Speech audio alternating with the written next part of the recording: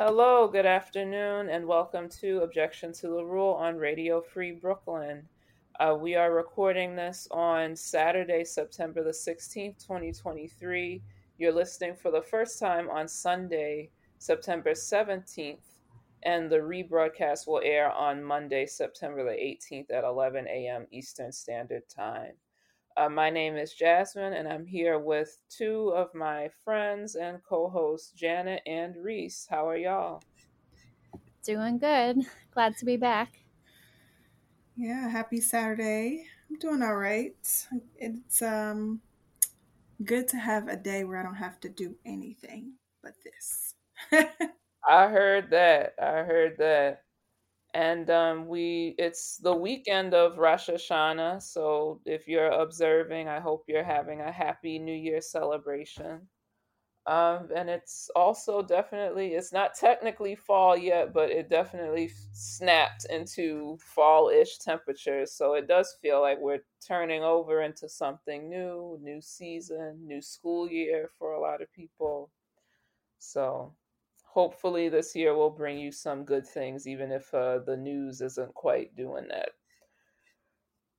So for this week, for local news, we'll be talking about suspected opioid exposure at a Bronx daycare that left one child dead and three hospitalized, and that story is developing. For national news, we'll be discussing the UAW strike.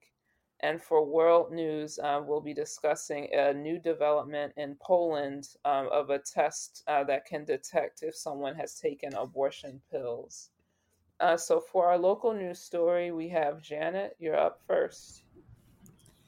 I'm going to be talking about a New York Times article titled 1-Year-Old Boy Dies of Suspected Opioid Exposure at a Bronx Daycare. And it was written by Eric Nolan and Ed Shanahan. A 1-year-old boy died on Friday, and 3 others were hospitalized after all 4 were apparently exposed to an opioid at a state-licensed Bronx daycare, where the police later found a packaging device typically used by drug dealers, officials said. The New York City Medical Examiner's Office said an autopsy to determine the child's cause of death was scheduled for Saturday. But Mayor Eric Adams said at a news briefing streamed online overnight that the 4 children, quote, appeared to have come into contact with an opioid. Joseph E. Kenney, the police department's chief of detectives, said at the briefing that the episode was the subject of an active criminal investigation. He added that suspicions about opioid exposure were prompted by the children's symptoms and by the discovery of a so-called kilo press at the daycare site during the execution of a search warrant there. Quote, this is an item that is commonly used by drug dealers when packaging large quantities of drugs, Chief Kenney said.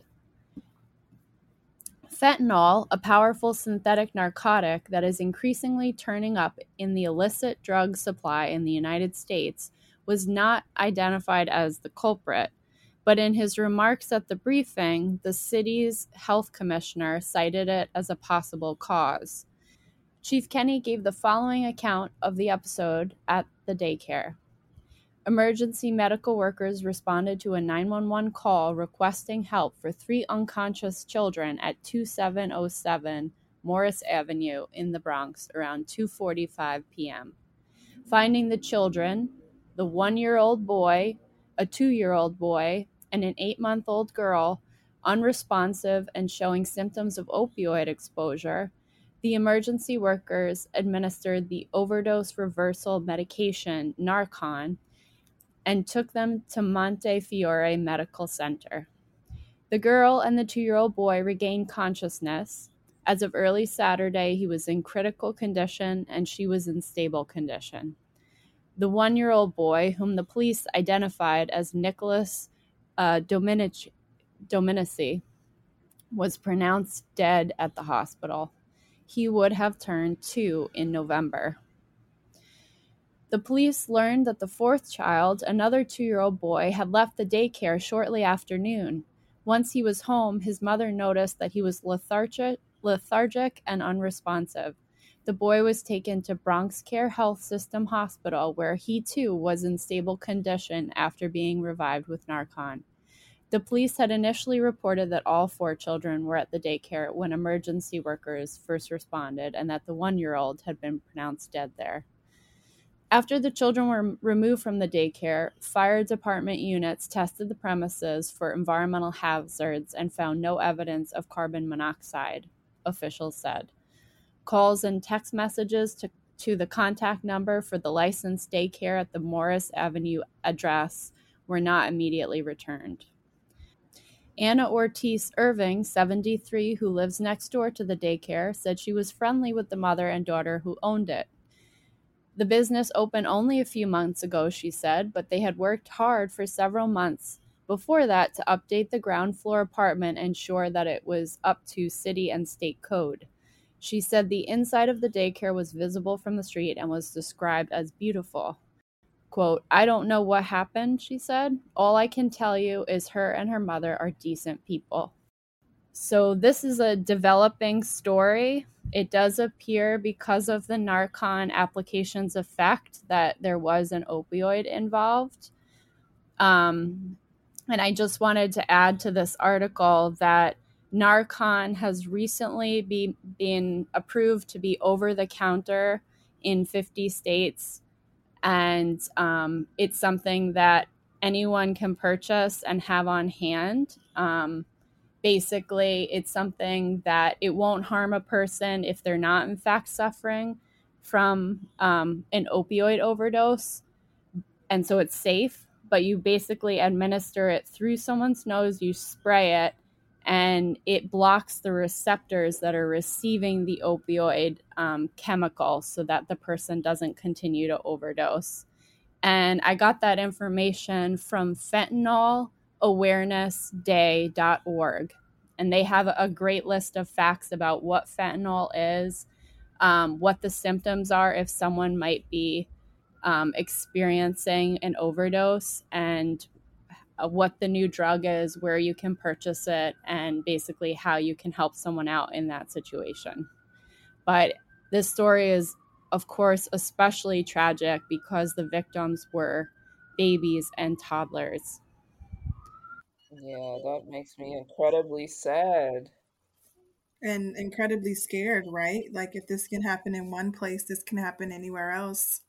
Um, just the thought of children having this type of exposure is really troubling. And the cost of daycare is astronomical these days too. So I would be very scared to leave my child anywhere really. It's not safe in schools, it's not safe in daycares, but this is definitely very scary because anything can happen to your children when you drop them off. It's like a parent's worst nightmare, this scenario. And, you know, the article, like we said, it's still developing, so it's not clear who's at fault for drugs having been in that environment. Um, but you know, it's you don't have to be someone who is taking the drug yourself. From information again on the facts website, it suggested that if it goes in your mouth or into your nostrils, fentanyl is way more potent than other opioids. And so even if you're not the one that's like actively taking it, just a small amount of it can cause these reactions. It's And horrible. that's like gonna be triple for a young child because you're a Right. baby. So like Exactly. if it only takes a little bit for an adult, imagine it's like it can be way less than that for such a small kid. It makes me it's kind of similar to like when you hear about these really sad cases where it's like a child, gets a hold of a gun or something. It's like kids get into things like it could be something that you have legally or like you are using some type of because people do use opioids for medical issues, like you never know. And like there's other opioids besides fentanyl as well that can have a similar effect, especially if a kid gets some of it. And you just never know. Like kids are curious, they can, it's happened to me like with my younger siblings, like when they're toddlers, like they grab something and run away with it. So it's really, really, really, like you said, it is a horrible nightmare because who would ever think that this would happen? And it does sound like, the daycare is a nice place. I don't think, I wouldn't assume that anything shady was happening on the business end. It just sounds like a really unfortunate, like a child got a hold of something when it wasn't supposed to be there, or they could have brought it from home because someone left it in the house. Like, who knows? Exactly. And I think what will happen out of tragic incidents like this is, now we've already seen it become over the counter, but I think it's going to become now like a staple in a first aid kit. Like something like the AED movement, to have that always on hand. So if someone has cardiac arrest, you're ready for that situation. Same thing here. If it could even happen in a nursery for children, like it could happen anywhere. And so it is really important to spread awareness for the availability of this product. And, no matter what work environment you're in, to be thinking about stocking your first aid kit with this new Narcan product. That's a very compelling approach to it, considering that these type of problems are happening more frequently now, um, and practically all of us could be at danger, right? Because it's not uh, the opioid crisis basically affects everybody every day, and people really do react differently. The fact that um, children are exposed, humans are exposed, people with special needs are can be exposed, which could cause even more things.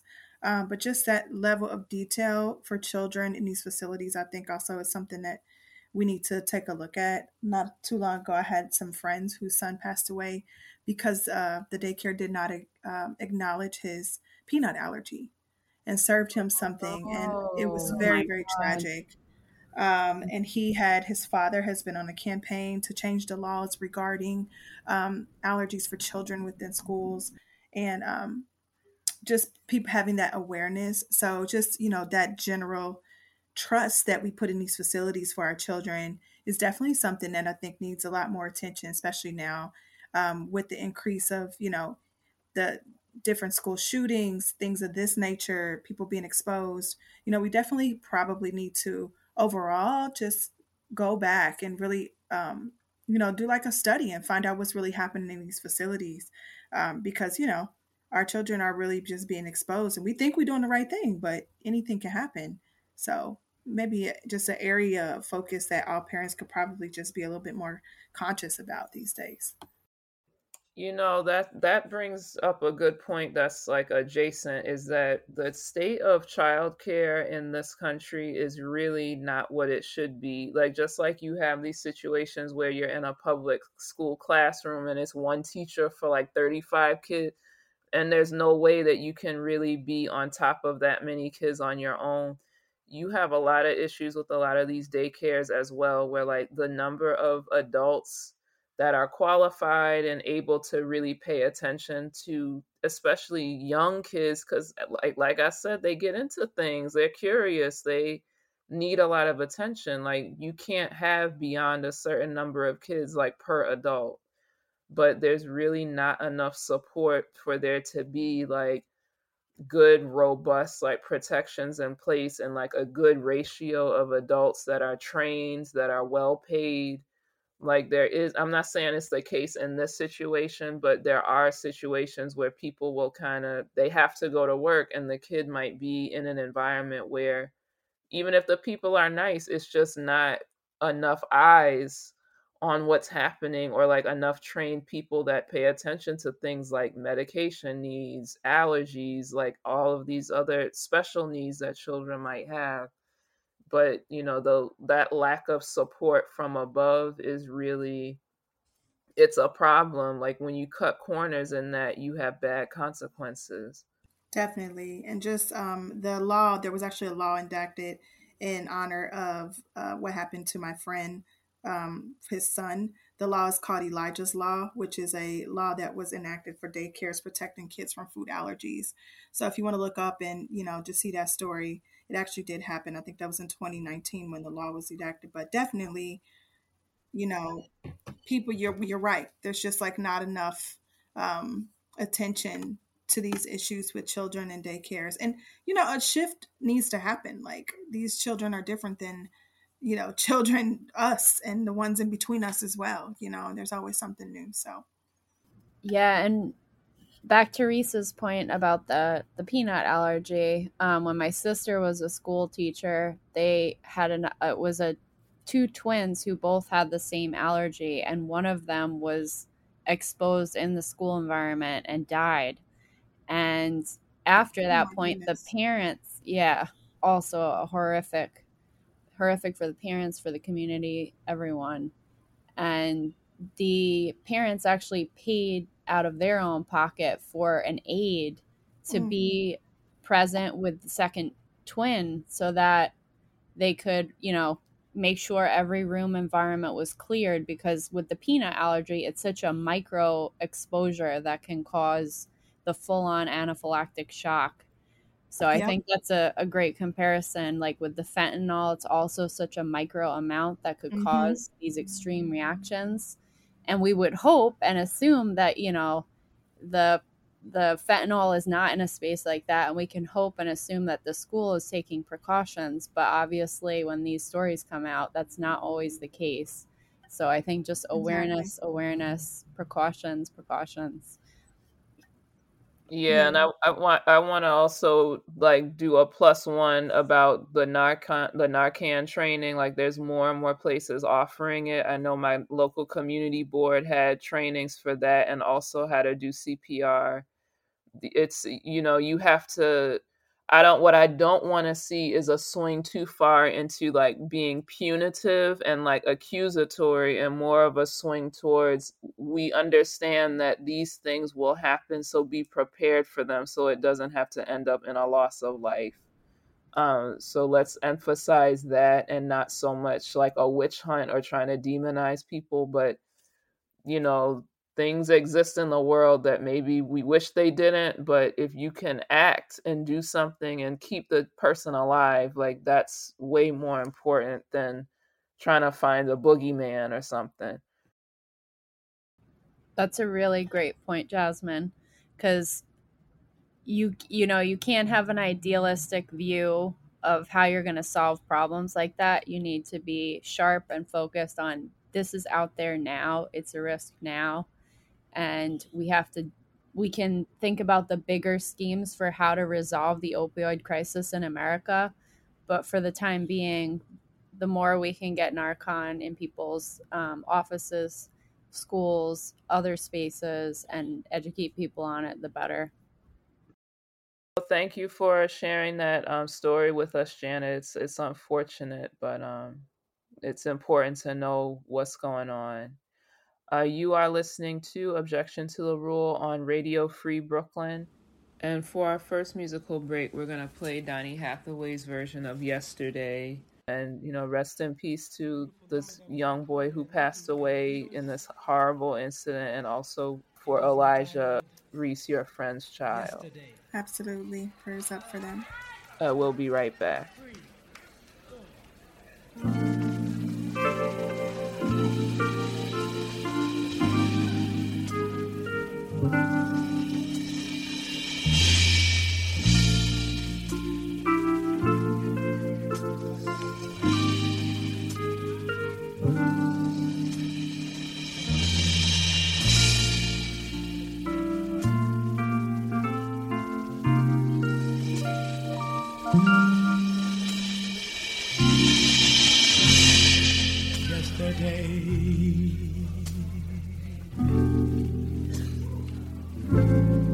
All my troubles seem so far away.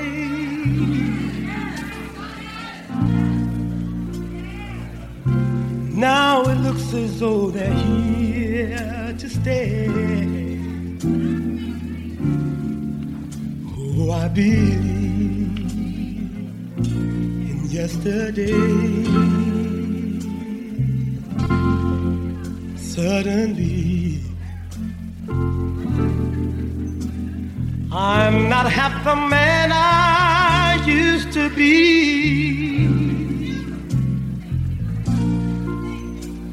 There's a shadow hanging over me.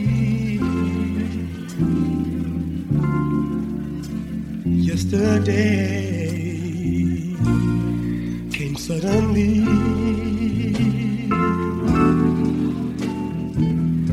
Why she had to go, I don't know. She wouldn't say.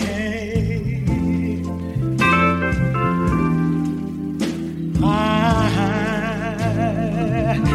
said something wrong. Now I long for yesterday. Yesterday,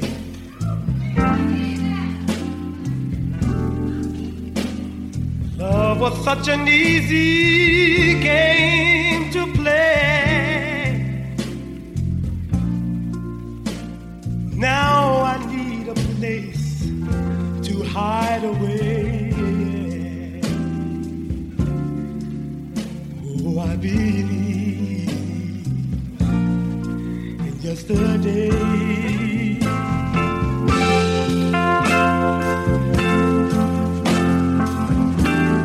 Radio Free Brooklyn's mission is to provide a free and open platform to our community and promote media literacy, education, free expression, and public art.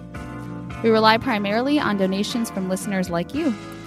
Every dollar helps us stay on the air and allows us to continue our work in the community. We are a 501c3 nonprofit organization, so all contributions are tax deductible. Please support with a monthly pledge or a one-time donation at radiofreebrooklyn.org/donate. Welcome back to Objection to the Rule on Radio Free Brooklyn. And up next, we have Reese with our national news story. Thank you. So this story comes from Reuters. The title of the article is UAW Automakers Resume Talks as U.S. Strike Stretches into Second Day. The author is David Shepperson, and it's dated for today, September 16th. Talks between the United Auto Workers and the Detroit 3 automakers resumed on Saturday, a day after the union initiated the most ambitious U.S. industrial labor action in decades, with simultaneous strikes targeting a trio of auto plants. The 4-year labor deal between the union and General Motors, Ford Motors, and Chrysler, parents to Stellantis, expired at 11:59 p.m. on Thursday. Stellantis said on Saturday it has hiked its offer, proposing raises of 20% over a 4.5-year contract term, including an immediate 10% strike. That matches the proposals from GM and Ford. The automakers say the proposals work out to a cumulative 21% hike over the period, but they are all significantly below 40% wage hikes that the UAW is demanding through 2027. The union's wage demand includes a 20% immediate increase. Stellantis also said it's offering more than $1 billion in retirement security improvements and other increases in benefits. Mark Stewart, who is the North American Chief Operating Officer for Stellantis, said that the UAW rejected Stellantis' proposals to keep an Illinois assembly plant open that was contingent on reaching agreements before the contract expiration. He declined to offer specific details, but added that the company was still willing to talk about the facility's future. The strikes have jolted production at the 3 plants in Michigan, Ohio, and Missouri that produce the Ford Bronco, Jeep Wrangler, and Chevy Colorado, among other popular models. Automakers say they need cost-competitive contracts because of the need to spend billions of dollars to make the transition to electric vehicles, while workers note U.S. automakers have enjoyed robust profits over the last decade and had hiked CEO salaries by 40% on average since 2019. On Friday, Ford said it was definitely laying off 600 workers at the Michigan plant because of the impact of the strike at the facility. And GM told some 2,000 workers at the Kansas car plant that their factory would likely be shut down next week for lack of parts stemming from the strike at the Missouri plant. Stellantis said on Saturday it does not anticipate any other plants being disrupted by the strike. UAW President Shawn Fain called the reports of planned layoffs of non-striking workers an attempt by the automakers to squeeze union members into accepting weaker settlements. Their plan won't work, Fain said in a statement. We'll organize one day longer than they can. We'll go the distance to win economic and social justice at the Big Three. Besides higher wages, the UAW is demanding shorter work weeks, restoration of defined benefit pensions, and stronger job security as automakers make the EV shift. The union also wants to end so called two-tier wages, while automakers have proposed cutting the number of years needed to reach top pay levels from 8 to 4 years. The UAW said the automakers has rejected many key demands. U.S. automakers have said that the UAW demands could hike the current mid $60 per hour labor costs to more than $150 per hour. GM said on Thursday the UAW wage and benefit proposals could cost it $100 billion, while Ford CEO Jim Farley said the 40% UAW wage hikes could put them out of business. U.S. President Joe Biden, who faces re-election next year, called on Friday for the automakers to reward workers just as executive salaries have risen. The companies have made some significant offers, but I believe they should go further to ensure record corporate profits means record contracts, he said. So that's pretty much the end of that summary. This is, a historical moment, which is something I think is important. That, as you said earlier, Jasmine, she said that this is somewhat of good news because these workers are uniting. However, it's definitely a serious situation for so many people to be involved in this, and we have definitely seen a huge increase in strikes this year and across all industries. I feel too like this is kind of, you know, we delayed and delayed making the shift from oil to electric cars.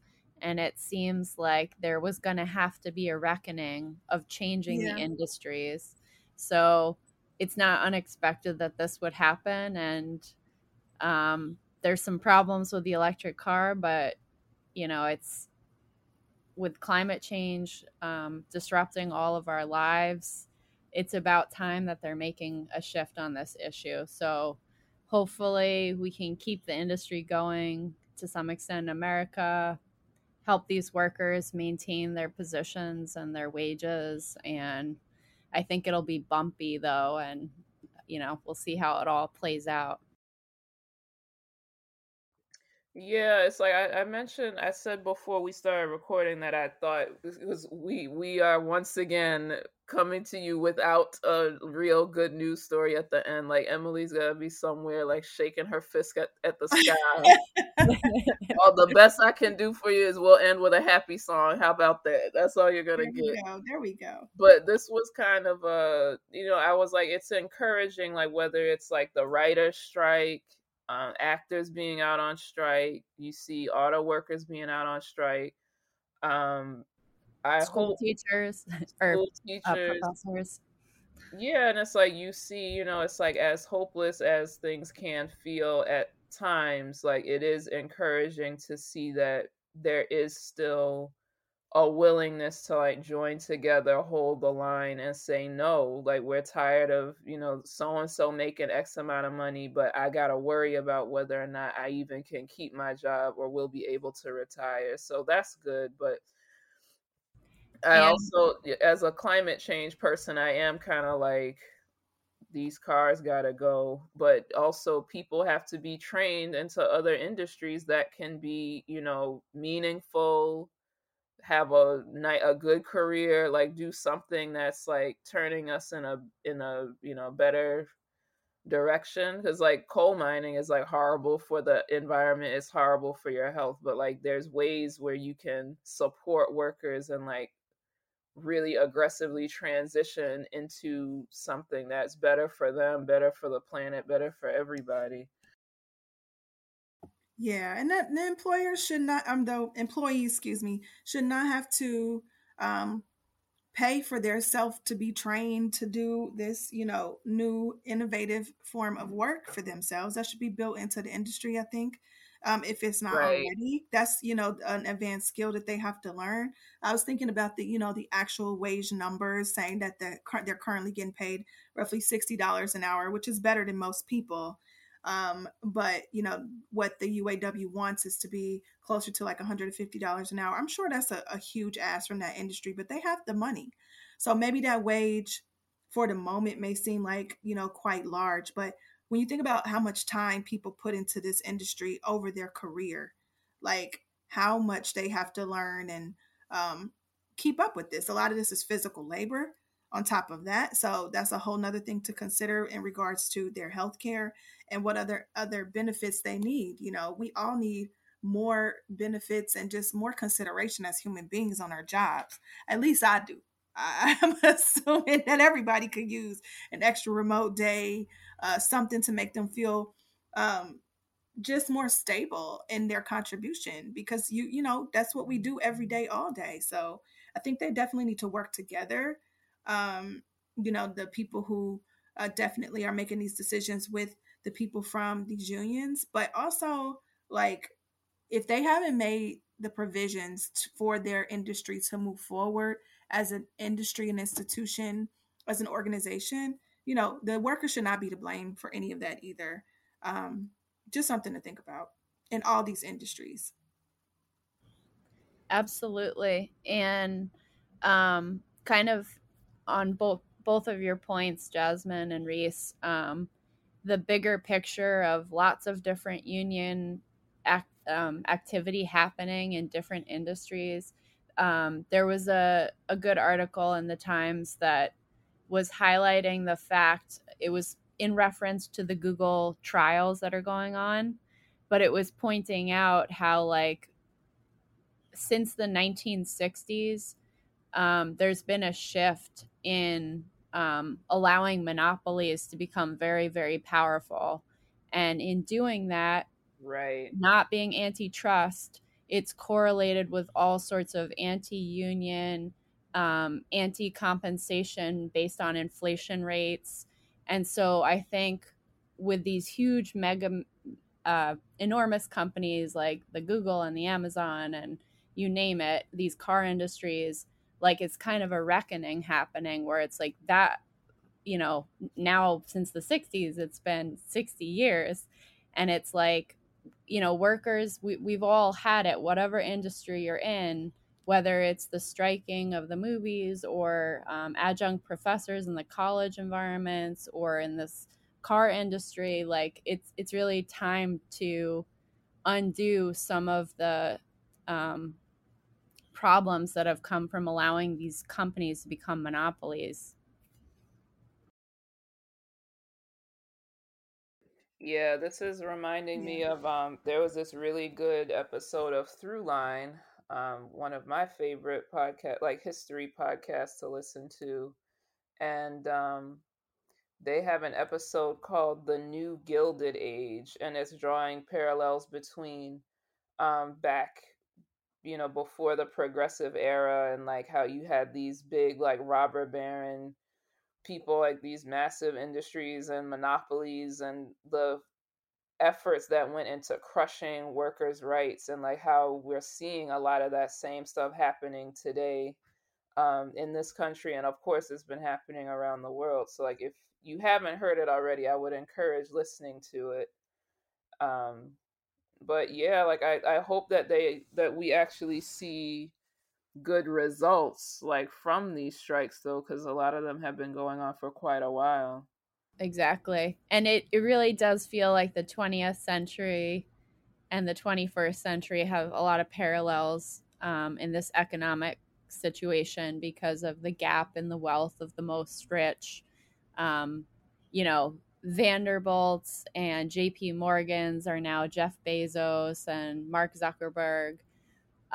There was the implosion of the device that went down to see the Titanic with a bunch of millionaires in it at the same week that a ship of migrants sunk and killed hundreds of people in the Mediterranean of lower classes.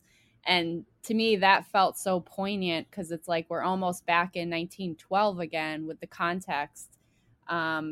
And maybe for us, just like the Titanic was kind of an awakening moment for people to be like, why are the wealthy so much wealthy and the poor suffering so much? Maybe that incident also is sparking people to be thinking about, you know, joining together, joining forces to kind of change the way our whole socioeconomic political situation is set up here in the 21st century. Yeah, we got robber barons, people trying to go to see a doomed boat. We got a pandemic. It's like we're just doing a repeat. It's like Except we all got the the good greatest hits, but it's like from the depths of hell of like 100 years ago. Like it's ugh. Yeah, well, definitely something to be looking back um, and looking forward at the same time because history definitely repeats itself. So anyway, we'll see how this pans out. Good luck to the people on both sides. You know, I know all the people in the UAW, they have like a strategic plan where only a certain number of people are striking and others are, you know, still working, trying to maintain some level of balance for the families. Some of them are receiving pay during this time, some of them are not. So definitely, you know, the things that people consider to go out on the line for their industry and for their careers and for their lives and their livelihood. Yeah, important story. Shout out Yeah, to the unity in the community all over the globe. yeah, solidarity, and there was some related good news I know in California, like people who are actors on strike and writers on strike can get unemployment benefits now, or that's going into effect soon. I know I saw Oh, it. wow. That's great. That's something to look into for sure. Like absolutely, because striking is not no willy nilly thing. Like it's real serious to have no money coming in. So it's so important to support one another and for us to be supportive because it's not just the one industry. Like we're all getting squeezed. So we want to see them succeed. and you don't want them to have that leverage to break your demands. So it's Exactly. really Right. You important to need help each each other out. other. Have to do this in large numbers with a lot of support, definitely. Yeah. So if you're interested in uniony stuff. Like I don't know if you've seen it, but there's the 1976 documentary Harlan County, USA, that's about the coal miners' strike down in Kentucky. And there's also the fictional film Norma Ray that stars Sally Field. I think that's the one she won the Oscar for. She's like, "You like me? You really like me." And that's based on a true story, like based on a real life textile mill worker who organized her workplace and was dealing with a lot of tough conditions. So good luck to everybody. Good luck to us all. Like may God help us all because we definitely Absolutely. need a push. So for our next track, this is "Which Side Are You On?" sung by the Almanac Singers. And this was written by labor activist Florence Reese, who was the wife of Sam Reese, a union organizer for the United Mine Workers in Harlan County, Kentucky. So we'll be right back, and here's "Which Side Are You On?"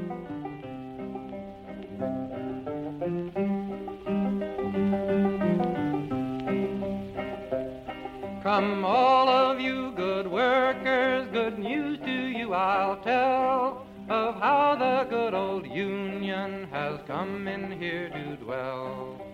Which side are you on? Which side are you on?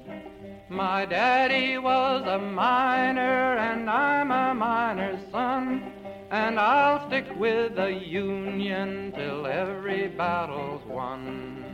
Which side are you on? Which side are you on? They say in Harlan County there are no neutrals there. You'll either be a Union man or a thug for J.H. Blair. Which side are you on? Which side are you on?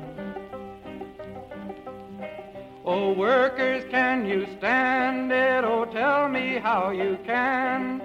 Will you be a lousy scab or will you be a man? Which side are you on? Which side are you on? You can follow our social media accounts. We have an Instagram account and we also have a Facebook account. Our Facebook page can be found at facebook.com/Objection Radio Free BK. No spaces, no punctuation. Our Instagram account is at Objection to the Rule. Again, no spaces, no punctuation marks. Thanks, and here's Teresa.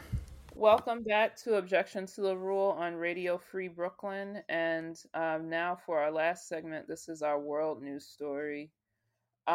So, as some background, I'm going to read an excerpt from a 2016 article from New York Times Magazine by James Traub. The title is "The Party That Wants to Make Poland Great Again."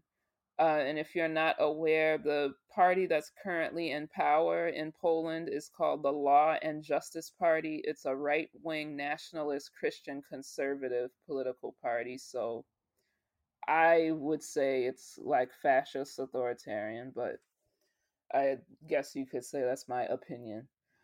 So the excerpt goes like this.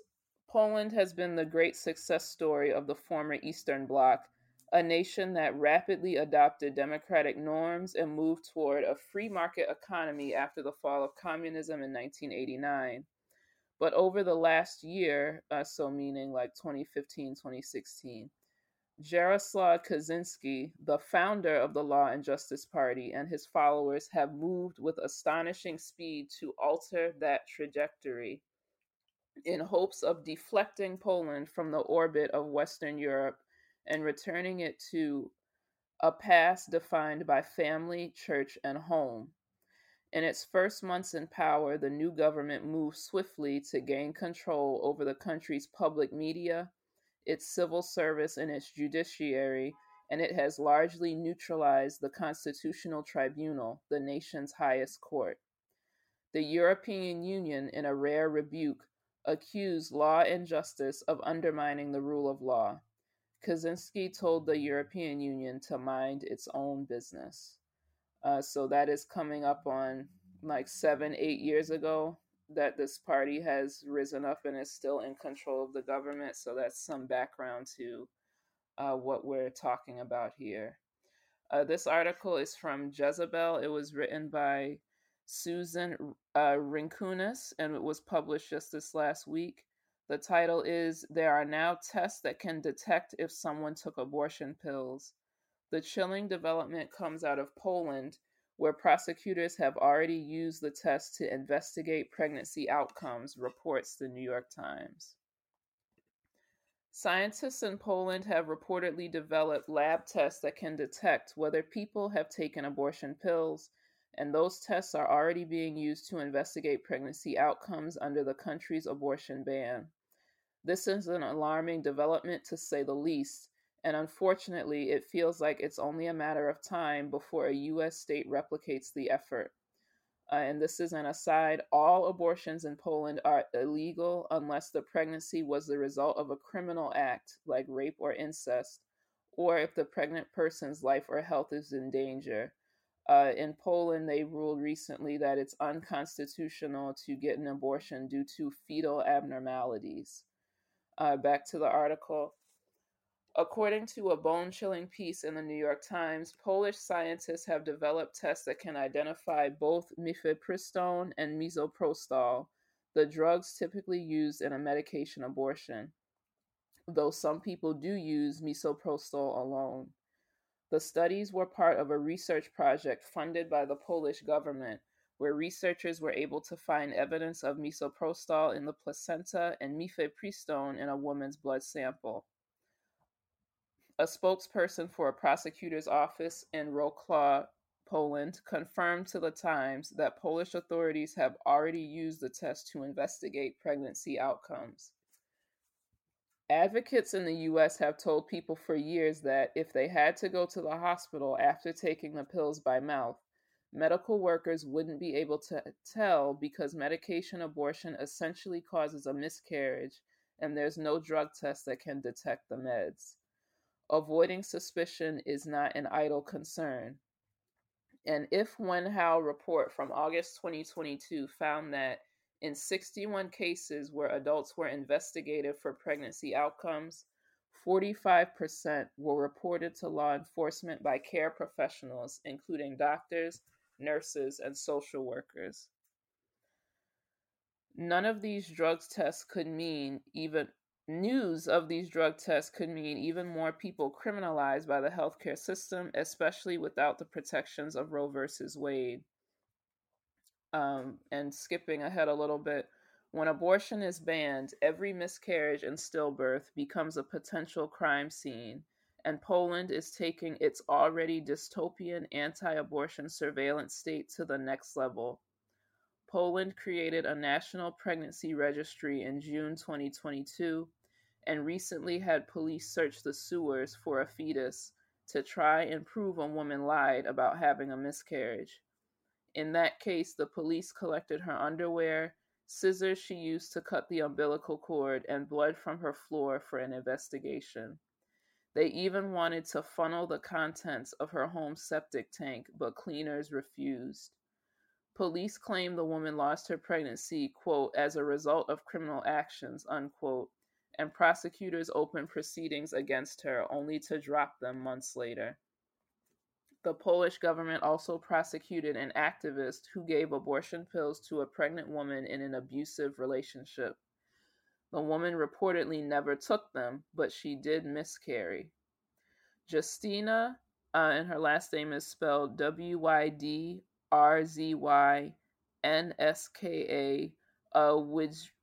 Wizdrinska, I think, co-founder of the group Abortion Dream Team, was convicted in March of illegally aiding an abortion and sentenced to 8 months of community service.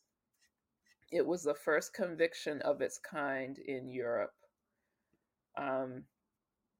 And just this is for the United States, but if you are someone who is in need of an abortion, you can use the website www.ineedana.com for information about resources that might be available to you. So yeah, like very alarming development. Things are already pretty nightmarish in Poland right now, with checking people's menstrual cycles and things like this. And it's crucial to remember that, yes, like when you make abortion illegal, what that means is any pregnancy that does not end in a live birth is used as a way to like criminalize you or the people who may have helped you, even if, as commonly happens, you may have just had a miscarriage. So yeah, definitely alarming news. That's very, very scary and concerning. Wow, they doing too much. I mean, they're doing too much. I'm sorry. I'm not sorry. I'm just like, literally, anybody that threatens anybody's personhood for any fucking reason is just awful, man. This is insane, though. The whole checking process, like, I'm a little bit at a loss for words. This is awful that people are going through this and that this is even a thing that we're talking about. It's basically like just criminalizing women for being biologically women.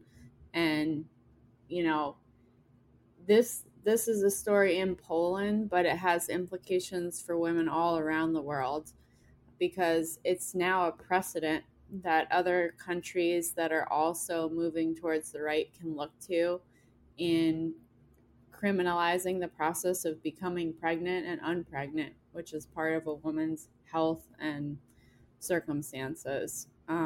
Really, really upsetting and scary for all of us.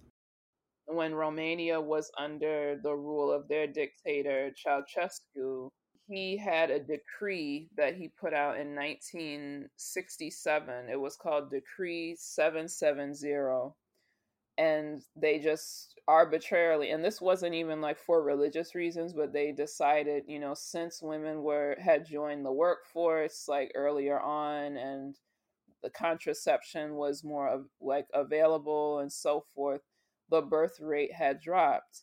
So there was a decision that like the population of Romania had to grow by some like millions of numbers.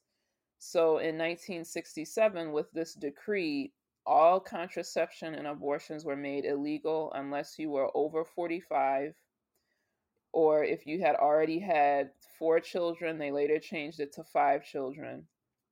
If your life was in danger, if you carried to term for medical reasons, or if you had become pregnant through rape or incest. For everyone else, essentially, you could not prevent yourself from becoming pregnant, and you could not end the pregnancy. And they enforced this by everyone who, like, once you were considered of childbearing age, like, I guess since you start your period, you would be examined monthly by a gynecologist, and there were secret police. And this went on for over 20 years. If you can imagine, like, the hell that would be. And the results were devastating, like tons of children born into really grim circumstances and being left in like orphanages, having horrendous different like physical disabilities and stuff because of neglect, and seeing places move closer and closer to that type of world. It's so scary. Yeah, absolutely. Yeah, that's horrific. Have you ever seen the film, speaking of Romania, 4 months, 3 weeks, and 2 days? No. Haven't seen it yet. I've seen it twice. I remember I watched it years ago, and I recently rewatched it maybe a few months ago. And it's set in, because Ceausescu was brought down in 1989, but it's in the late 80s, like in the waning days of his regime. And it follows the story of these two young women. I think they're in like a college dorm situation, and one of them is pregnant. It's the story of them under this regime, like trying to procure an abortion, like for the one friend, and the unsavory characters you have to deal with to try to get under, black market like contraception, or trying to find someone who will provide an abortion, and what people like that will do to you because you're so vulnerable. Yeah, that sounds like an important watch. And like I said, it's so important for us to take this, women everywhere, as kind of a danger cue, because, we've seen in the last few decades women make a lot of progress in the workplace and education. I read an article recently that some schools now have over 65% of the campus is women. So the outlook for America specifically is that women are getting higher degrees than men at this point. And I think that's all been really encouraging and powerful to see. I know in my own workplace, a lot of my bosses are females now, who've moved up the lines and are in their 50s and 60s. But I have this like feeling of fear, knowing that there are right wing factions all over the world, and here in America, there's a lot of hate crimes towards women.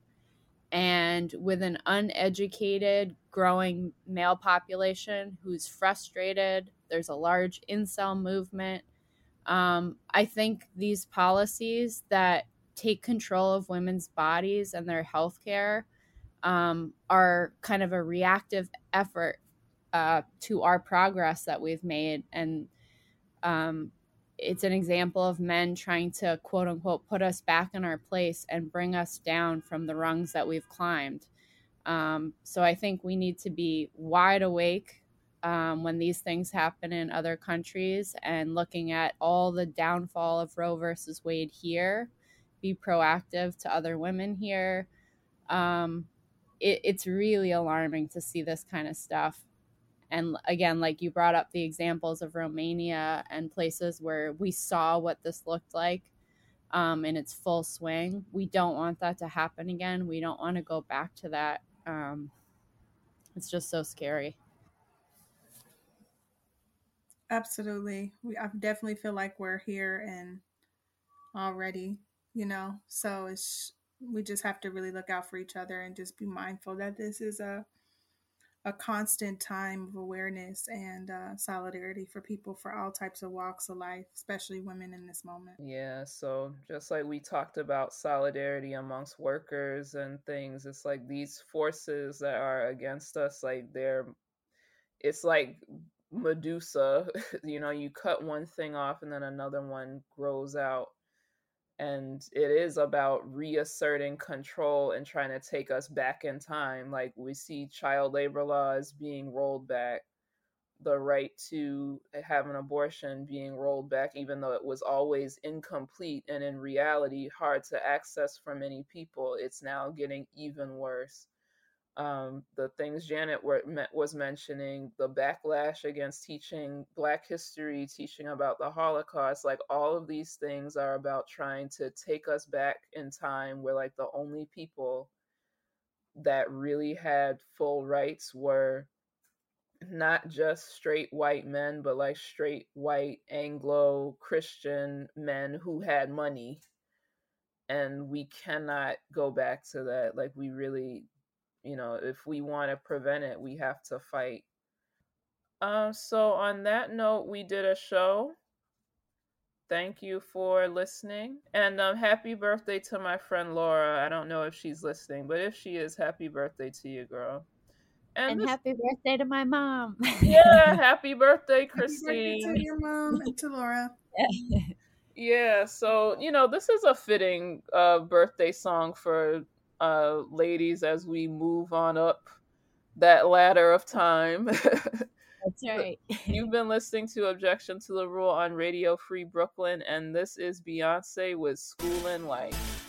Thanks for listening, and have a good rest of your week. Bye. Bye. Bye. This is for them 20-somethings. Time really moves fast. You were just 16. This is for them 30-something that didn't turn out exactly how your mom and dad wanted you to be. This is for them 40-something. Well, raise up your glass and laugh like I'm both. This is for them 50-something. Hell, you're halfway there, baby. Take it to the head. Mom and dad try to hide the world. Said the world's just too big for a little girl. Eyes wide open, can't you see? I had my first kiss by the age of 13. Mom and dad try to hide the boys. I swear that just made them want me more. At 14 they asked me what I wanna be. I said, baby, 21, so I give me a dream. I'm not a